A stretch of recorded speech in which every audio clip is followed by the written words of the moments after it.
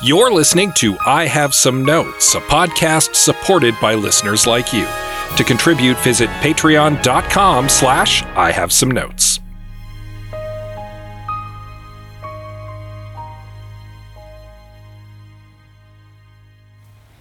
Greg, I've got a great pitch to throw at you.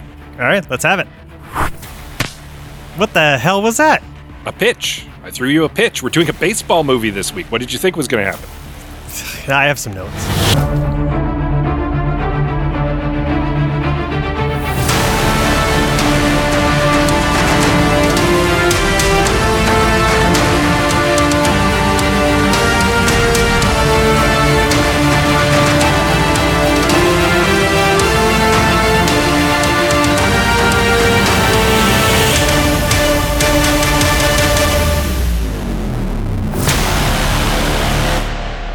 Welcome, everyone, to I Have Some Notes, the movie podcast with cuts, keeps, punch-ups, and tweaks on mediocre movies. I'm your host, Liam Creswick. I'm Scott C. Bourgeois. And I'm Greg Beaver. And today we are discussing the 2016 film Everybody Wants Some! Exclamation point. Love a movie with exclamation or any kind of punctuation. Big fan. Liam is a big fan. Two punctuations was a choice, Dickie Links. And of course, we are joined by a guest I'm very excited to have on this podcast, a very funny comedian and the host of the Walk Off podcast, one of the most popular Blue Jays baseball podcasts, here to discuss this baseball movie. My good friend Scott Belford is here. Hello, Scott. Hello, Liam. Hello, gentlemen. It's good to be here. I'm excited to talk. Everybody wants some. As mediocre as this movie is, and it is very mediocre. It's so funny because even watching it, I'm like, I actually like this movie. And while watching it, I was like, yeah, but I can't defend this. Like, Well, it warms my heart to hear you say that, because I was afraid that if I came at this too hard, I might offend our guest. I'm not, though. I actually, in the end, I felt like I had a good time with this, surprisingly. Yeah, we agreed. We wanted to do a baseball movie, and we ended up going with Everybody Wants Some, because so many of the baseball movies that are classics are like sacrosanct. They kind of enter into the lofty air of untouchable. So we were like, let's do Everybody Wants Some. And then we watched the movie, and it's like, baseball is very incidental to this film. Yes. Not a lot of baseball in this movie. I agree with that, but they do a really good job of putting little Easter eggs in there for the baseball nerds. And I mean, we will dive more into that, but there are little parts of it where I'm just like, oh man, if you didn't play baseball, that whole scene meant nothing, right? So, such as, like, what would be one we might have missed? Okay, so right off the top, left-handed pitchers are known kind of like goaltenders are in hockey. They're just like a little different. They're weird. The thing with left-handed pitchers too is that everybody makes a big deal about them, and so they've probably had like a bunch of admiration thrown at them since they were young, just for being able to throw pretty well left-handed. And it's just, there aren't as many left-handers out there. And the numbers and the analytics of baseball says that a righty is going to pitch much better against left-handers and vice versa. So if you throw left, the majority of hitters are hitting right. So you just have an advantage over the largest percentage of guys coming to the plate. So baseball loves numbers like that. So, but they're also weird and they're kind of off to themselves and stuff like that. So when right off the gate, when they're in the frat house or whatever, and the big all-American hitter is already in the house, right? And Jake comes in and he's like, you know, new to the party or whatever, just got there, hasn't met his teammates yet. And he introduces himself and he's like, right away, he's friendly, but then he's like, what position do you play? And he's like, oh, I'm a pitcher. And right away, he's like, oh, we can't be friends. Right. Yeah. And then he even asks in that moment, he's like, you're not a lefty. And that's just like a little like tidbit. If you're like not a baseball nerd, it's just an irrelevant piece of nothing. Right. And it probably just adds to their douchiness.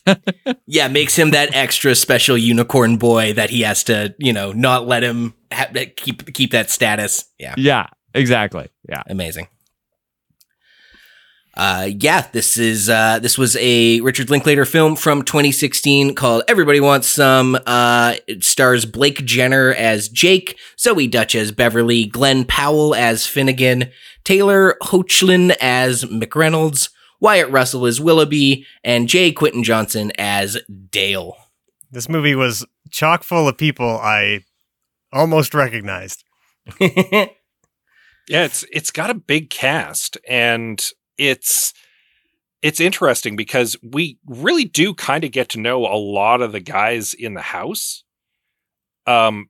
decently well, I think. Like, to the point where you kind of feel like you're chumming around with them when you're watching them like go to parties and stuff. Mhm. It feels like you're hanging out with these guys for a weekend, and that is kind of a testament to the movie in a way.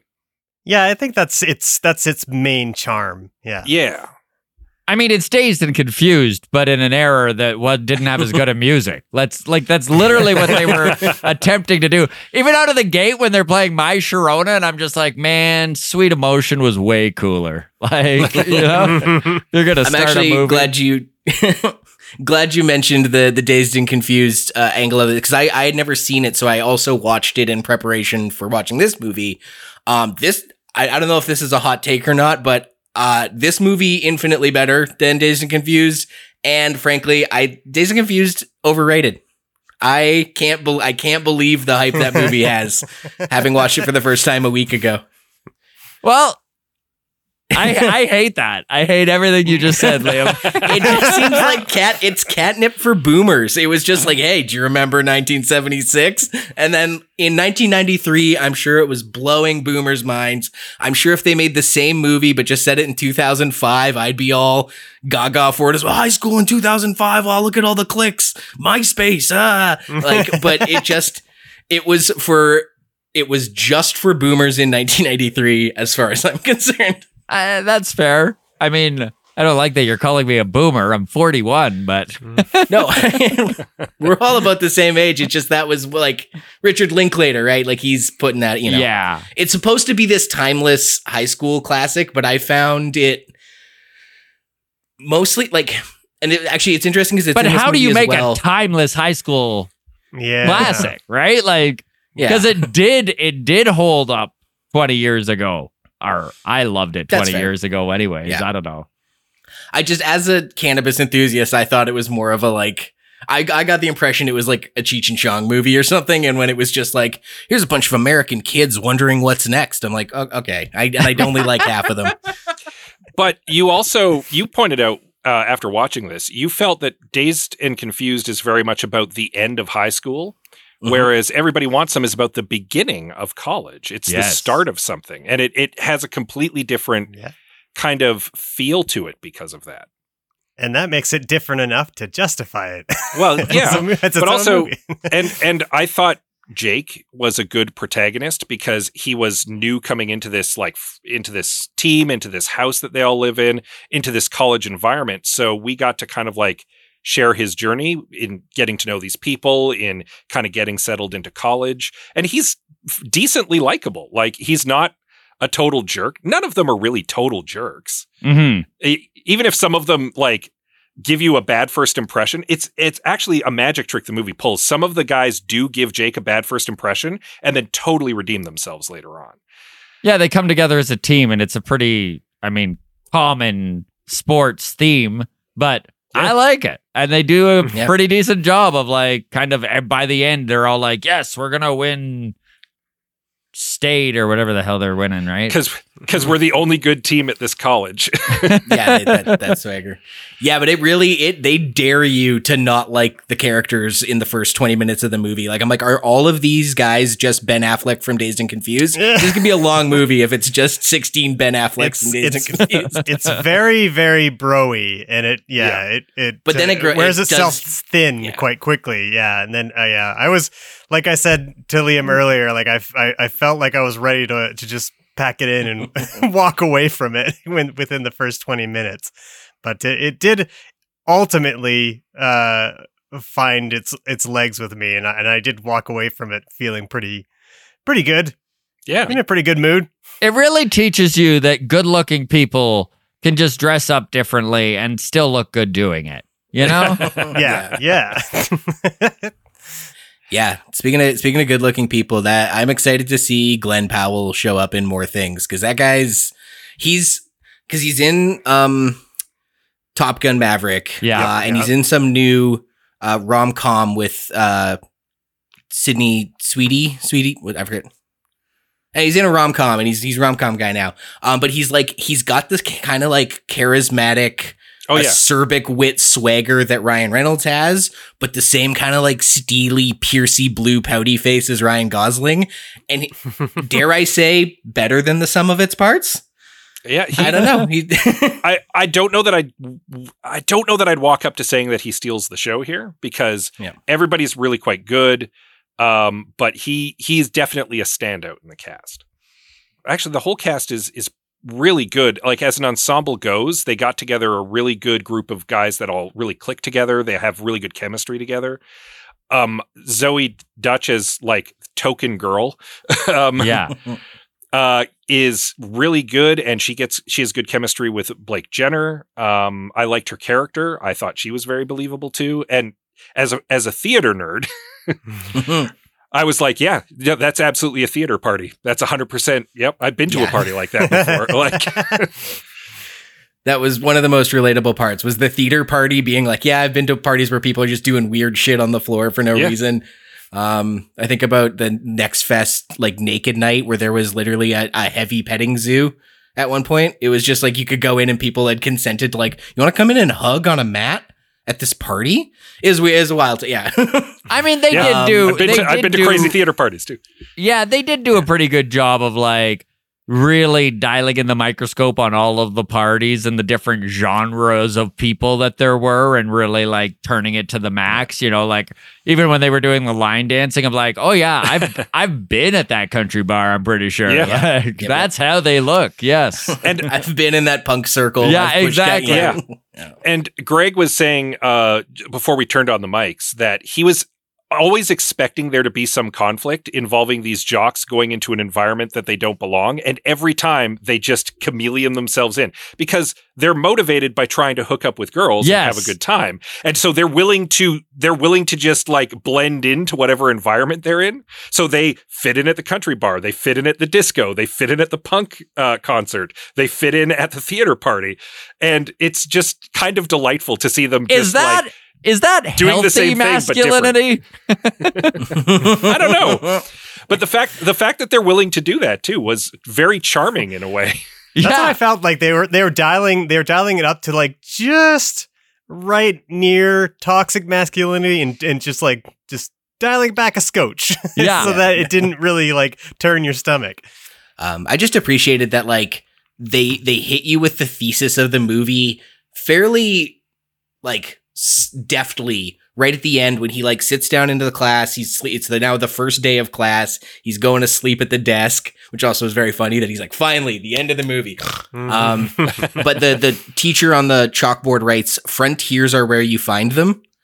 And it's like, oh, that's been the theme all along. But instead of like foreshadowing it or like teeing it up early, it's like, we kind of come to the same conclusion at the end of the movie, and then they're like, hey, in case you didn't get it, this is what it was about. But exclamation mark, just like in the title.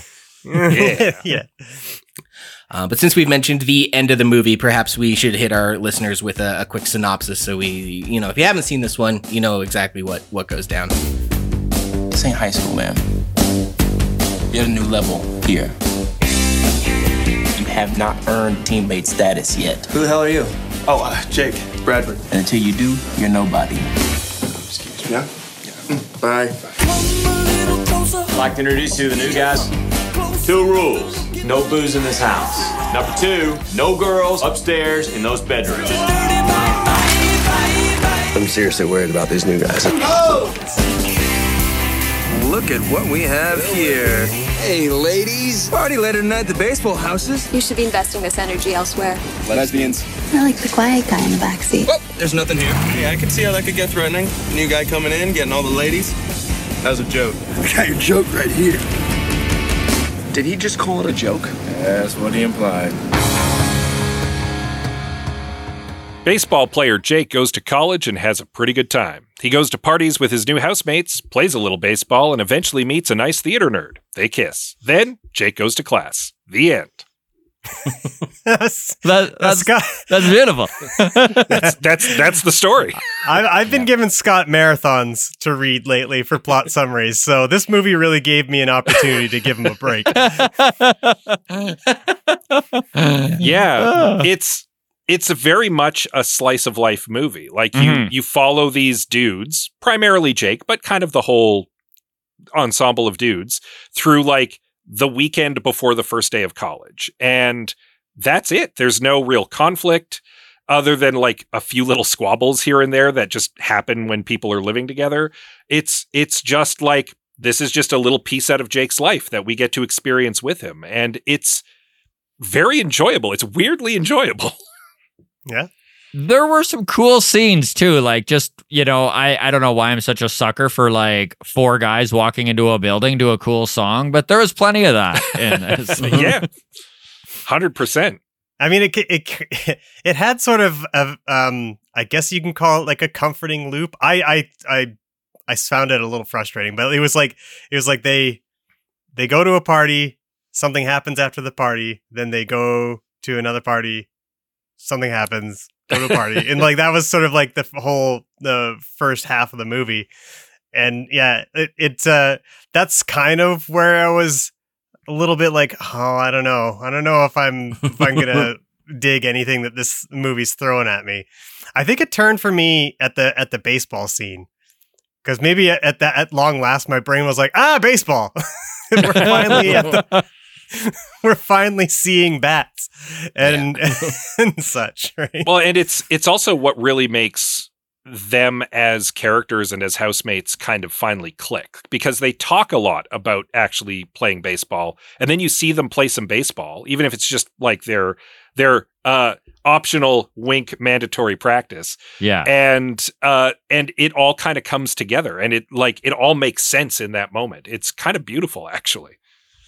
The scout they think they see too. That is just like such an ongoing thing, and it doesn't matter, baseball, hockey. There's always somebody watching, right? Like every team motivates themselves. There's somebody checking this out. Like college, I didn't even play college sports, but like all my buddies who did, like that's literally all they thought about, right? Was just, oh, when's a scout gonna see the talent that I truly am? And I just love how they depicted that. It was great. I also, you know what else I loved about the movie was like just the little side story they had with Wyatt Russell, who was the 30-year-old, right? And got busted. Yeah. And I don't know if you guys have ever seen Battered Bastards of Baseball, but that's a documentary on Netflix. And even if you're not a baseball fan, it's such a fun little piece of baseball where basically baseball is a monopoly. Major League Baseball, there used to be independent teams all over North America, right? That weren't affiliated with Major League Baseball at all. And one of those teams was the Portland Beavers. And baseball wound up literally buying up all these independent teams, taking all the players. So what it did was it eliminated the competition amongst these teams, because baseball became a big business and it was all about developing players and stuff, and having a minor league system where you can do so. So the competitives left, and then the players left all the time. So it was tough for fans to like get involved in like cheering on a team for years, because the players are rolling over every 6 months. Turnover. Exactly. But anyways, long story short, Kurt Russell's dad, Bing Russell, he was a big movie star, or well, not a movie star, but they called him like a jobber. Like he just went out and worked. I guess he like was in like 150 Westerns and died or whatever, right? Like he was that type of actor where he'd just go in and do his scene and away you go. He got sick of it. This is the longest story. Sorry, I'll wrap it up. But no, it's great. He literally, the fact that you've tied in movie history to it, keep it going. It's great. So he literally goes from LA, quits all his acting stuff, took all his money, and he bought an independent team in Portland after this team had been bought by the Major League franchise, and then moved. So Portland, that had a team, all of a sudden had nothing. He comes in and he's the first and only independent team running a baseball organization in the United States.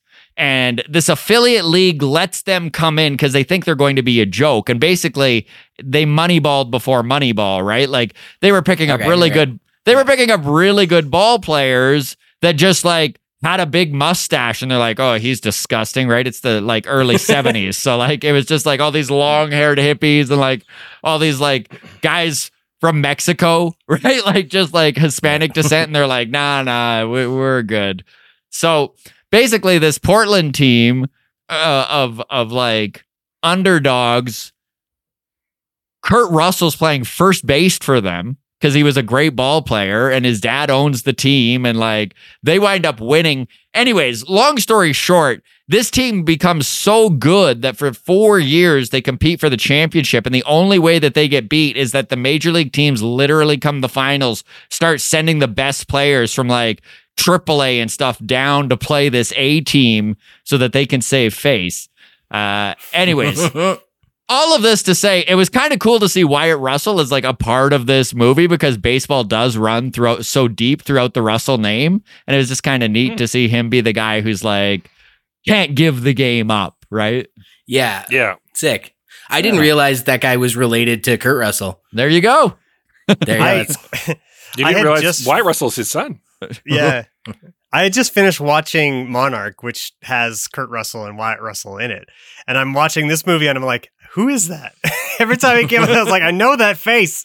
It was like, there was so many, like Glenn Powell, I thought that, and Tyler Hoechlin. Like I had seen them before, because like Tyler Hoechlin's the new Superman. Yeah, right? he's been playing Superman on TV. Yeah.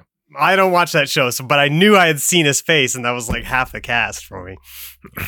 I also, just to bring it back to Willoughby, the guy who can't give up the game, played by Wyatt Russell. I also just like that he like, I think the role he plays in the story is that like, you got to go figure out what you want to do. You got to go find those new frontiers. And here's a guy who can't give it up. Yeah. And it's going to cost him everything. Like eventually, like you got to move forward. You got to take that next chance. You can't spin your tires. Yeah, it does catch up to you. No, that's a great summation of it. Absolutely.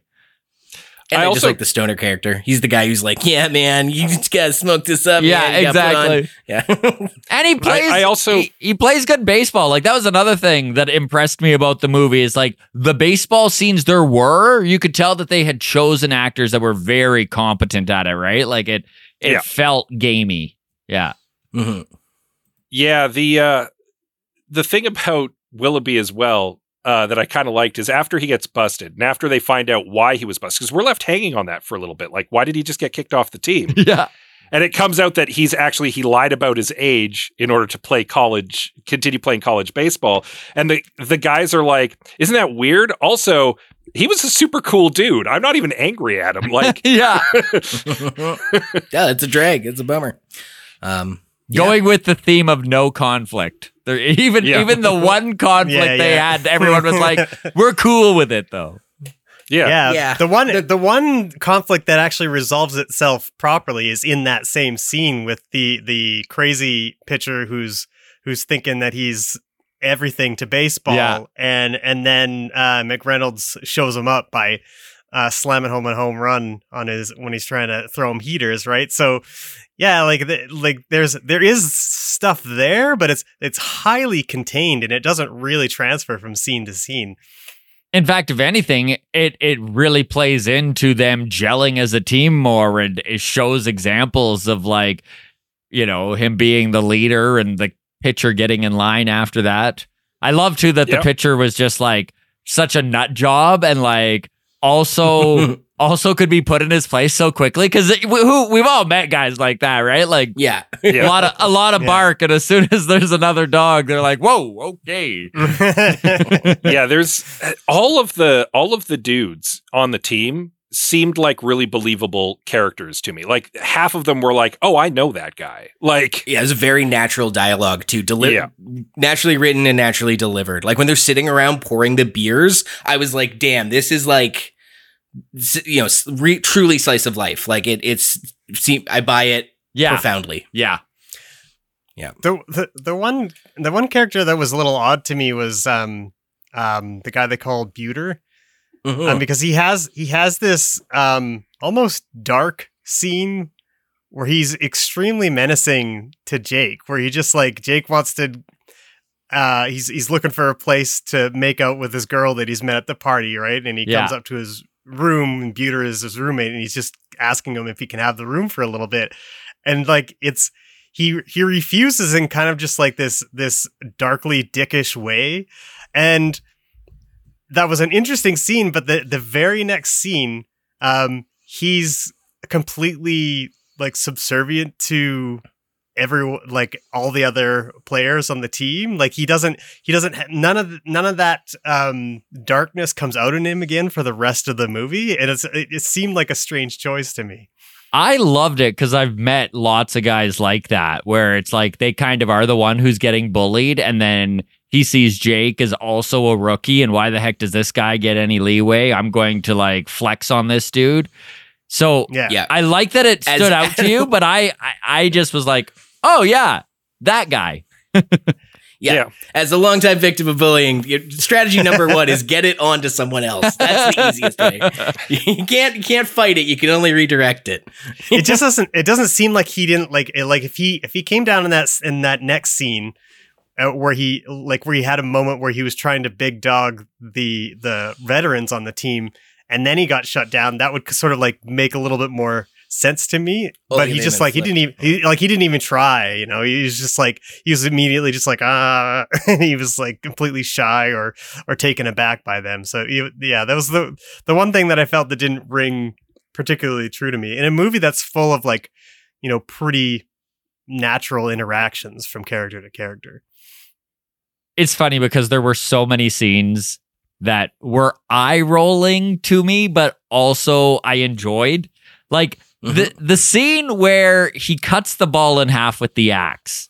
Like I hated it and loved it at the same time. Like like such an impossible, ridiculous thing, but also what a cool, fun idea. I don't know if it was executed properly or what everyone else thought, but like I was also there were just like so many scenes like that where I was like, am I cringing at this or did I just enjoy that? Because I'm kind of on the fence. Yeah.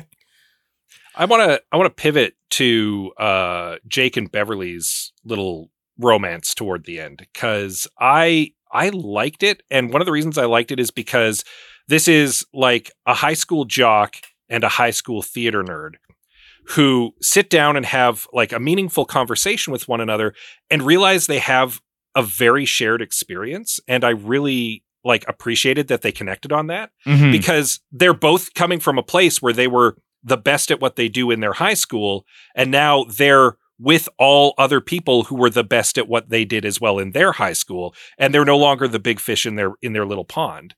And for Beverly, it's because she was always the lead in her high school play, but now she's not sure she's even going to get like some like minor role. Like, yeah. And Jake is like legitimately concerned. Like, will I make the team in the end? There's 3 other pitchers. Yeah. Yeah. And that's how they kind of like find the common ground and like click. And I was like, oh, that's really sweet. And I like that it's like 2 different high school cliques realizing they actually have a lot in common in a way. They actually because they're not in high school anymore. Yeah, they actually do. And I'm just kind of realizing this now as I'm listening to you kind of describe that. But they do actually do a pretty good job of showing people that are confident in what they do, but are experiencing self-doubt for maybe the first time in a long time. Yeah. That's true with both Beverly and Jake. And to an extent, the other rookies on the team in the house with him, too. Absolutely. And I think that's the kind of interesting stuff you can do when, like, we were joking about how there's no conflict, but there's also no antagonist. Like, there's not any person who's, like, hand-wringingly evil. There's no space lasers. There's no, like, big bad to defeat.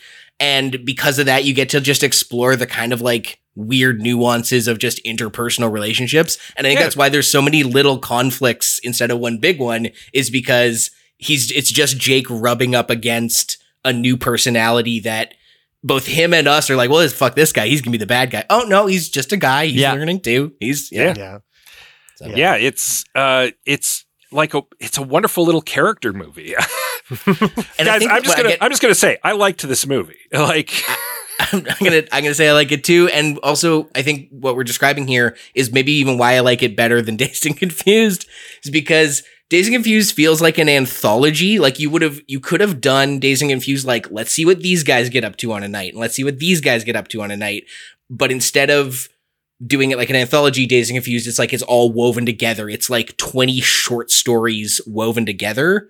Whereas this is more Jake and a supporting character stepping into these new frontiers and having these new, like, just bang, new experience, bang. And I think it gives it more of a genuine arc, even if it doesn't make for a, like, beginning, middle, and end story.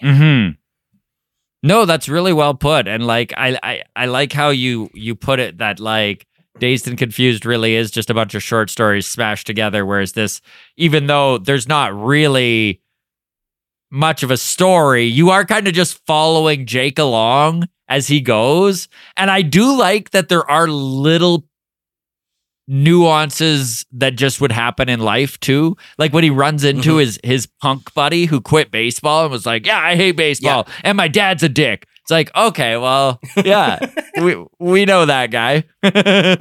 Yeah. And then he's like, oh, wait, do you guys want to come to a punk concert? And he's like, I don't know, guys, do you want to go to a punk concert? And Finnegan is just like, hell yeah, we want to go to a punk concert. Yeah, exactly, yeah. I almost found that part of it to be a bit of a relief, because it was almost like there were conflicts that were sort of set up, and I would say that they're almost like they are analogous to like a conflict that might arise in like a sitcom or something like that. Like when Jake invites all of the baseball buddies to the theater party, you think that, like, in my head, I was like, oh, you know, he's going to ruin his relationship with this woman because he's going to bring all these jocks to her theater party and they're going to ruin it in some way or something like that, right? Yeah. And that's not at all what happens. Everyone goes there and has a great time. And it's just like, for me, it was like kind of a relief that, like, that none of that expected tension happened. It was just kind of like, oh, everyone was nice. That's nice. That's nice. This is a nice movie.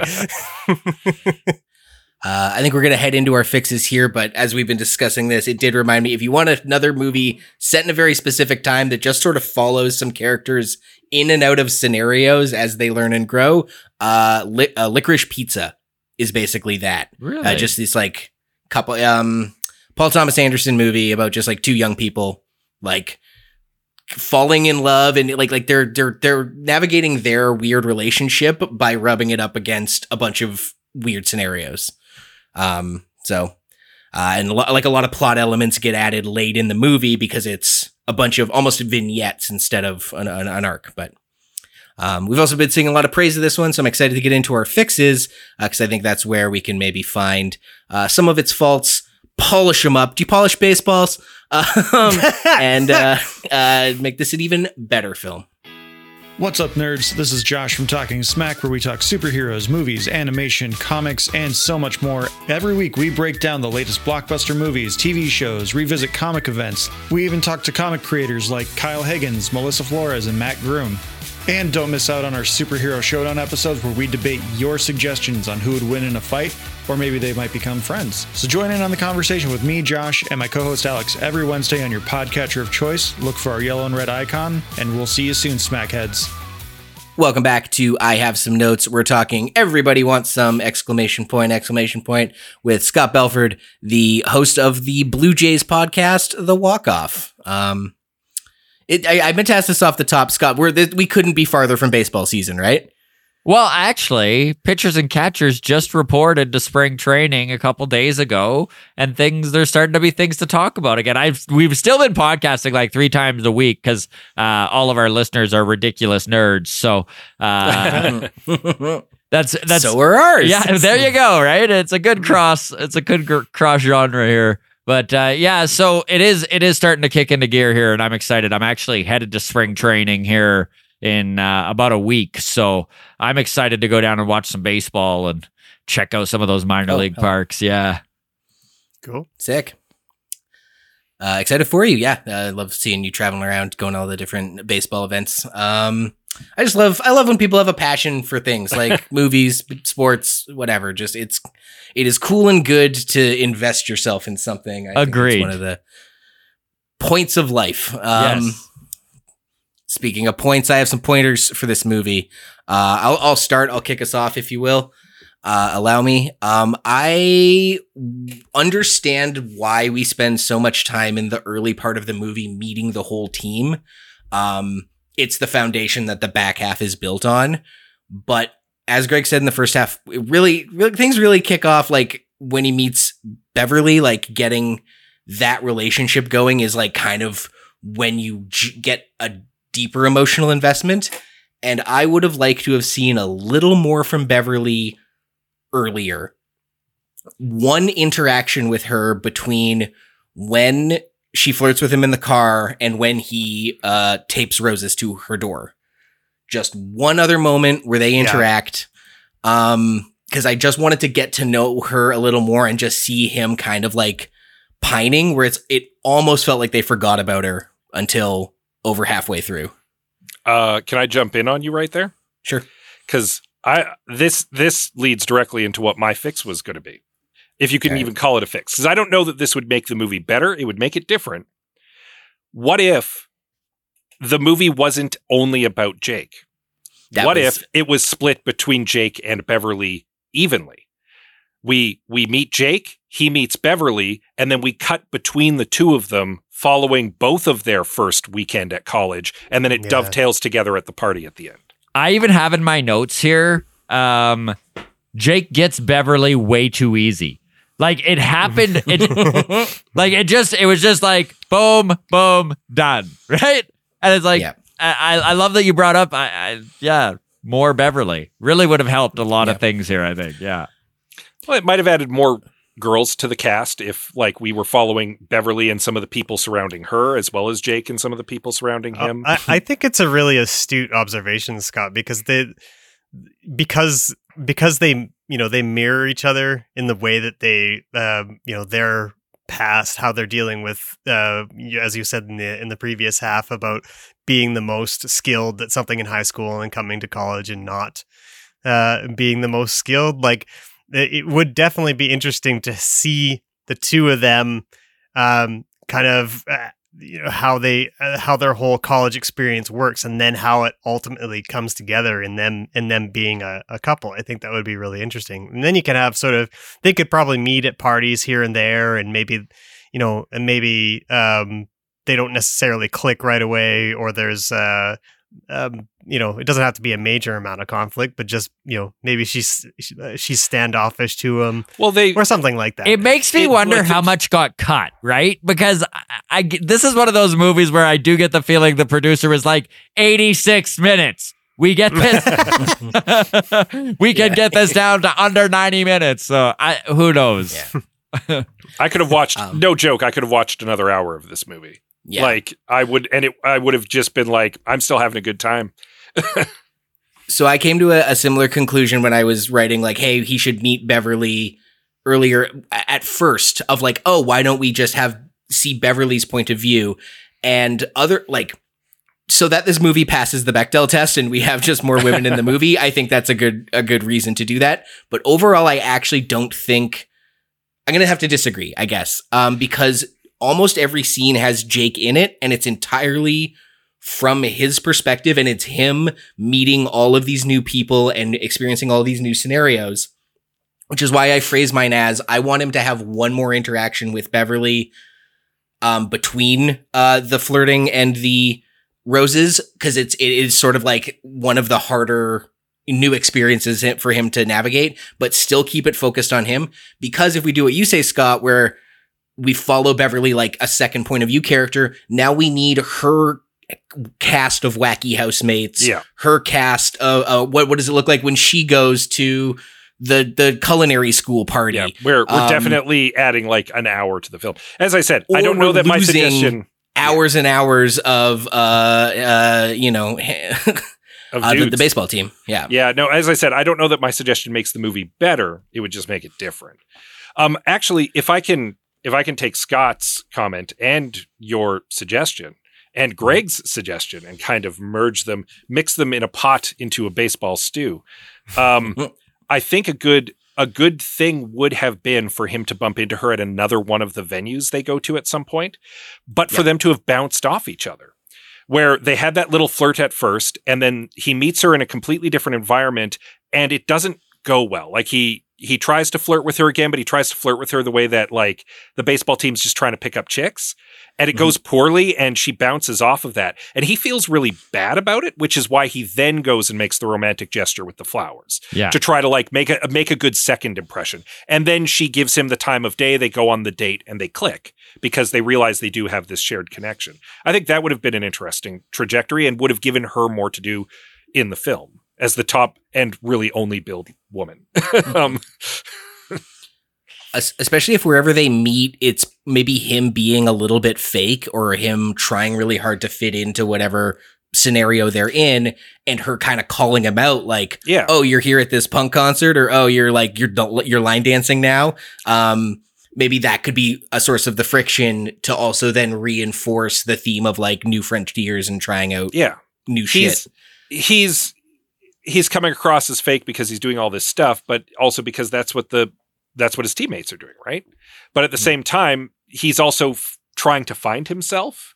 And when he's genuine with her in the end about that, I like that. I think that plays well with the themes of the film and gives her more to do. I like it too. Let's do it. That's it. Any other notes? I got a couple more, but what do you got? I was just going to say, like, I actually don't have any notes for this one, so I'm glad that Scott had a bunch of stuff for us to bounce off of. But and Liam, I can't my armchair screenwriter brain wants to add a bunch of conflict to it, and I can't remember if I said this on air or not. But like, I just feel like if I do that, or if I suggest that, I feel like I'm just kind of like adding things that are missing the point of the movie, which is to be like a perfectly good slice of life, low conflict, very chill kind of movie, and it's Hangout perfectly movie. Exactly, like it's perfectly acceptable the way that it is. Even though I think I maybe enjoyed it less than the rest of you, but like I can see where the appeal is. My only critique, and this critique is honestly, I know it's just me. Because it's an 80s, it takes place in the 80s. So of course they're going to use 80s music. But man, some of the music choices, I was like, we can't do better than this. Like this. And again, I know music's a very personal taste thing, but that was like the big thing that like while watching it again, because I'd watched it once before and enjoyed it. So when you reached out, I was like, yeah, everybody wants them. I could do that again. And then when I watched it, I was like, oh yeah, I forgot that the first time the music rubbed me the wrong way too. So they kept using music that I only know the Weird Al lyrics. Right. Yeah. I did get a little excited. The punk house plays Stiff Little Fingers. Yes. And I was kind of like, okay, I'm into it. But that's because I'm a punk nerd. Yeah. At risk of just gushing about the movie more, I like that they go to the punk concert and they're having a party later that night. And when you see the party later that night, the punks are all at the party. They invited the punks. Yeah. Yeah, it's just all good vibes. And also, I don't think we need to apologize for gushing about this movie. We do some absolute slogs on this show. This is a joy to... Every now and then. This is a very interstellar situation, right? Yeah, where we went into it expecting that it was going to be bad, and we're all just coming out of it going, oh, you know what? I really enjoyed that one. It's so funny because it is a mediocre movie, but it's one of those mediocre movies that was just like a good 90-minute watch. Like, I did enjoy it. Yeah. Yeah. Yeah, and I kind of agree with Greg. If you, and I hate to say it because this is what our podcast is about, but it's hard to change anything in this movie without like fundamentally undermining the movie in a way. Like it's so tight in what it wants to deliver, and like it almost feels weird trying to like move things around or add something in. I don't know. Even the note I had that he got Beverly too easily. After it doesn't feel accurate now that we've had this discussion, right? Like after talking this movie for 45 minutes, I'm like, no, they obviously specifically avoided any sort of conflict or problem that could happen. Like this was a choice. Like yeah. And sometimes people just like have a spark and decide to hook up, and that's kind of what happened with the two of them. Yeah, especially in college. I guess then if we're talking about conflict and how it doesn't really need it because it's not about that, then my other two notes are I would like them to cut them. The movie should cut the setup of two conflicts that I saw that never come up again and never get resolved. I don't understand why Buter leaves, comes back and goes, yeah, false alarm. And it's like, well, then why did you leave? Like, why did we have this whole thing about him leaving and him? Like, I don't know what the point, like there was all the other great stuff with Buter was good for the character, good for the movie. But that particular, I'm like, could that actor not shoot for a week or something? Like, why does that character leave for half the movie and come back for no reason? Yeah, because he could have left and like you could have never seen him again and it would not have affected anything. Yeah. I think it's so they could have that there's kind of a resolution to that because they have that scene. I think it's in a cafeteria or some. Yep. Yeah. It's after practice. Yeah. And he talks about how there's so much temptation around him. Mm-hmm. And that was a scene where I was expecting like all the baseball jocks to make fun of him for wanting to have like a steady girlfriend or whatever. And then they all tell him like, no, man, just like you stay rock solid. You don't, just keep doing what you're doing. It was just like another one of those things where it set up some conflict and it was like, no, we're going to do the nice thing. Yeah.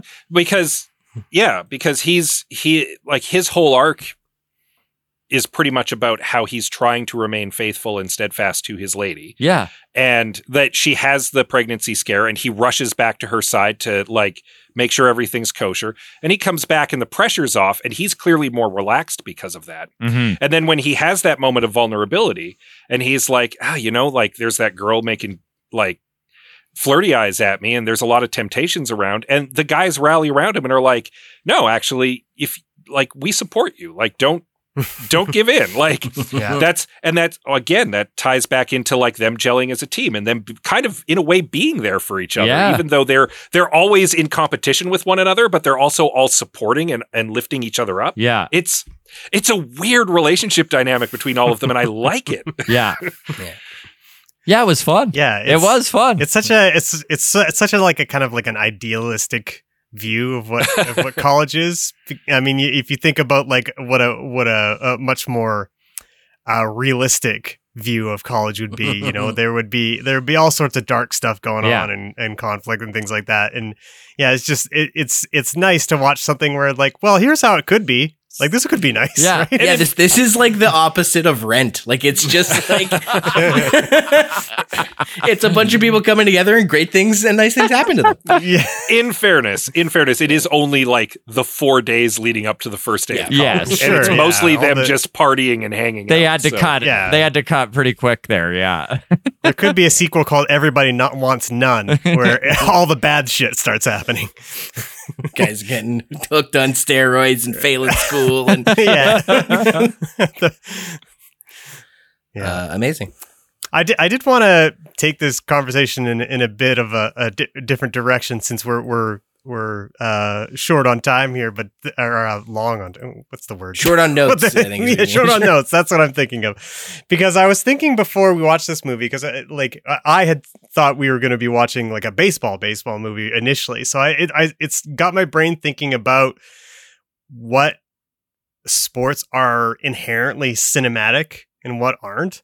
And I kind of like, and I'm interested to get your thoughts on this, Mr. Belfort, because for me, like baseball movies in general are kind of like inherently cinematic because there's, the direct conflict between a pitcher and a batter. There's the heightened drama of the bases being loaded and all that kind of stuff, home runs, big catches and stuff like that. And there's such isolated moments and they're really easy to film, I think. Dramatic ways. I'm biased But yeah, I think baseball is the most romantic sport you could possibly tell a story about, and you really summed it up beautifully. And like, there's always going to be the competition, the one-on-one competition that is taking place at the forefront, and then the team is in the background. So you can really have some like cool camera work and cool team or cool adversarial looking pitches, right? Or, yeah. Mm-hmm. Like just visually, it's very clear, like antagonist, protagonist with how the sport is set up. Whereas maybe it is even the sense of place, like the fact that you know what a baseball diamond looks like, whereas like a boxing ring or a hockey rink. Yeah, exactly. And that's what I was going to get at, because like my sport is hockey, and like I have not seen any movie yet that properly cinematically interprets the sport of hockey, because it is so chaotic, and it's just it's much more difficult, I think, to film a hockey play developing and what's magical about that. A lot of hockey tends to be filmed in like hyper close-ups of like sticks and skates and things like that, and none of that is like really what is interesting about the sport. The sport is so fast, and seeing how players deal with that speed and skill and how they are able to make plays and things like that. I think it's just not as naturally cinematic as even baseball or even football, which, football, you get those nice, like, you've got the huddle where you can raise the drama and stuff like that. Mm-hmm. And once again, you have like, quarterback and receiver. So there's very easy visual cues to like, what the goal is. Football is not necessarily a simple sport, but like that part of it is, the cinematic part of it is. No, I could never say what you just said, but I agree with everything that you pointed out. No, it was very well said. I agree. Yeah. Is it maybe a time? Sorry, go ahead, Scott. Sorry. I was going to say boxing is probably another sport that's inherently very cinematic. Yeah. I'm not just saying that because of like Rocky and Creed or Raging Bull, but they're all prime examples of how you get like you have that one-on-one conflict. You can get in really tight with the two people who are in the ring. You can have big moments and like really low lows, really high highs. It's again, it has that inherent cinematic nature to it. I'm just thinking about specifically hockey and what Greg said, and I wonder if it is because there's not a lot of downtime in the action in hockey. Like once the face-off happens, it's one smooth, fluid motion until someone scores a goal. Where even basketball, you get the hang time of the layup or the dunk. You get it bouncing on the rim.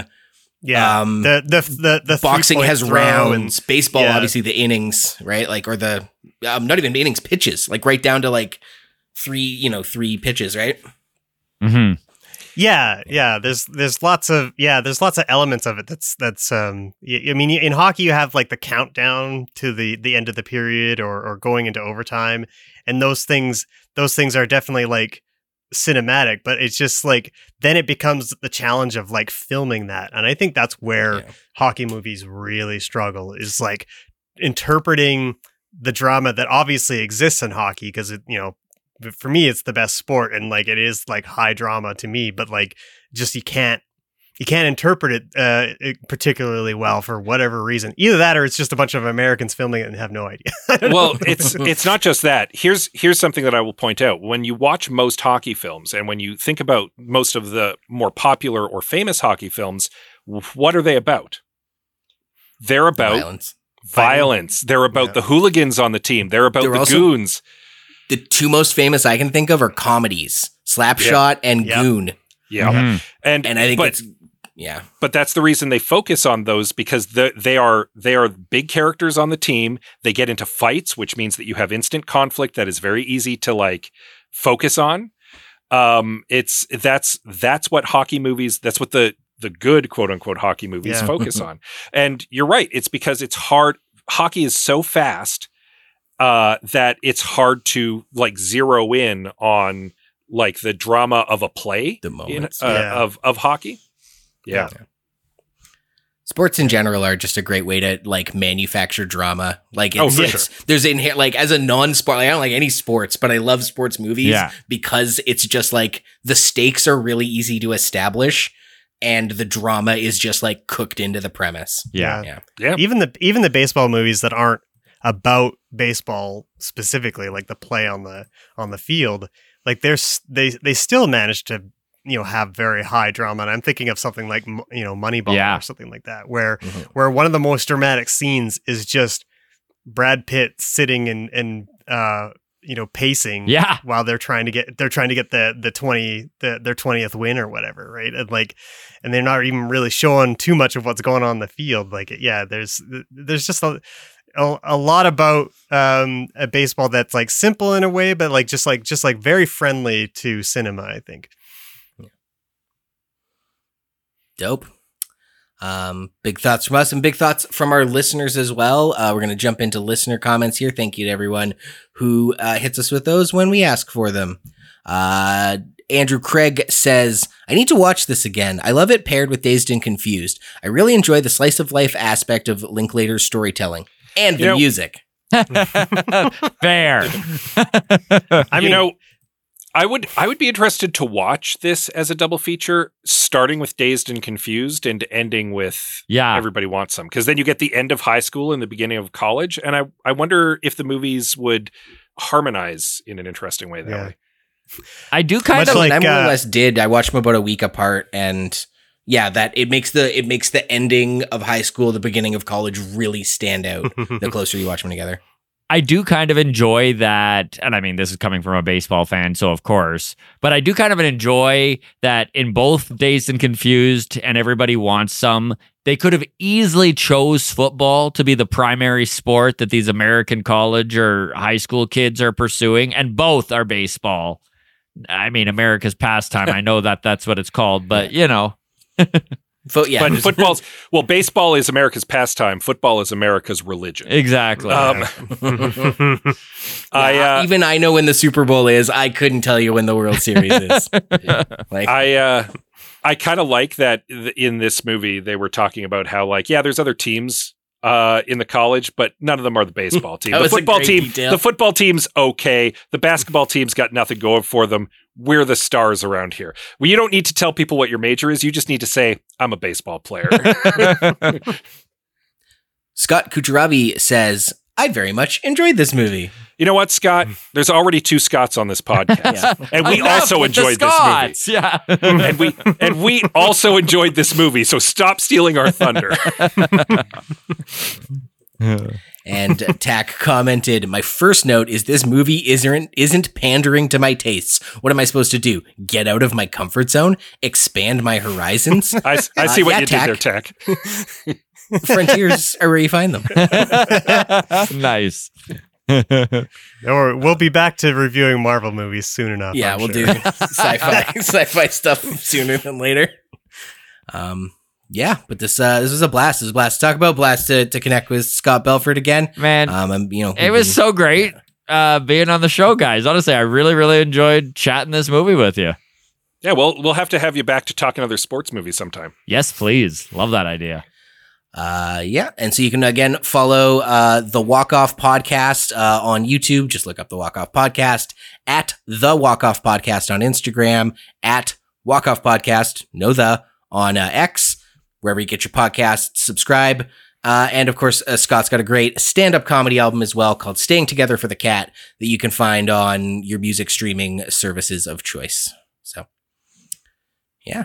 And of course, you can follow us. Same deal. Facebook.com/I have some notes, at I have some notes on Twitter, at I have some notes pod on Instagram. But of course, we just want you to come join our Discord server. It's open to the public. We are having some great conversations in there, talking about trailers we saw, the last thing we watched, what's going wrong with the movie industry.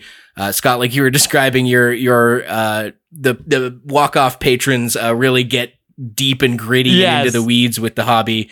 A lot of that over at the I Have Some Notes Discord as well. But for movie stuff. And if nothing else, please subscribe, rate, or review this podcast wherever it is you're listening to it. Yeah, you can also head over to patreon.com/IHaveSomeNotes if you'd like to give us a little monetary support.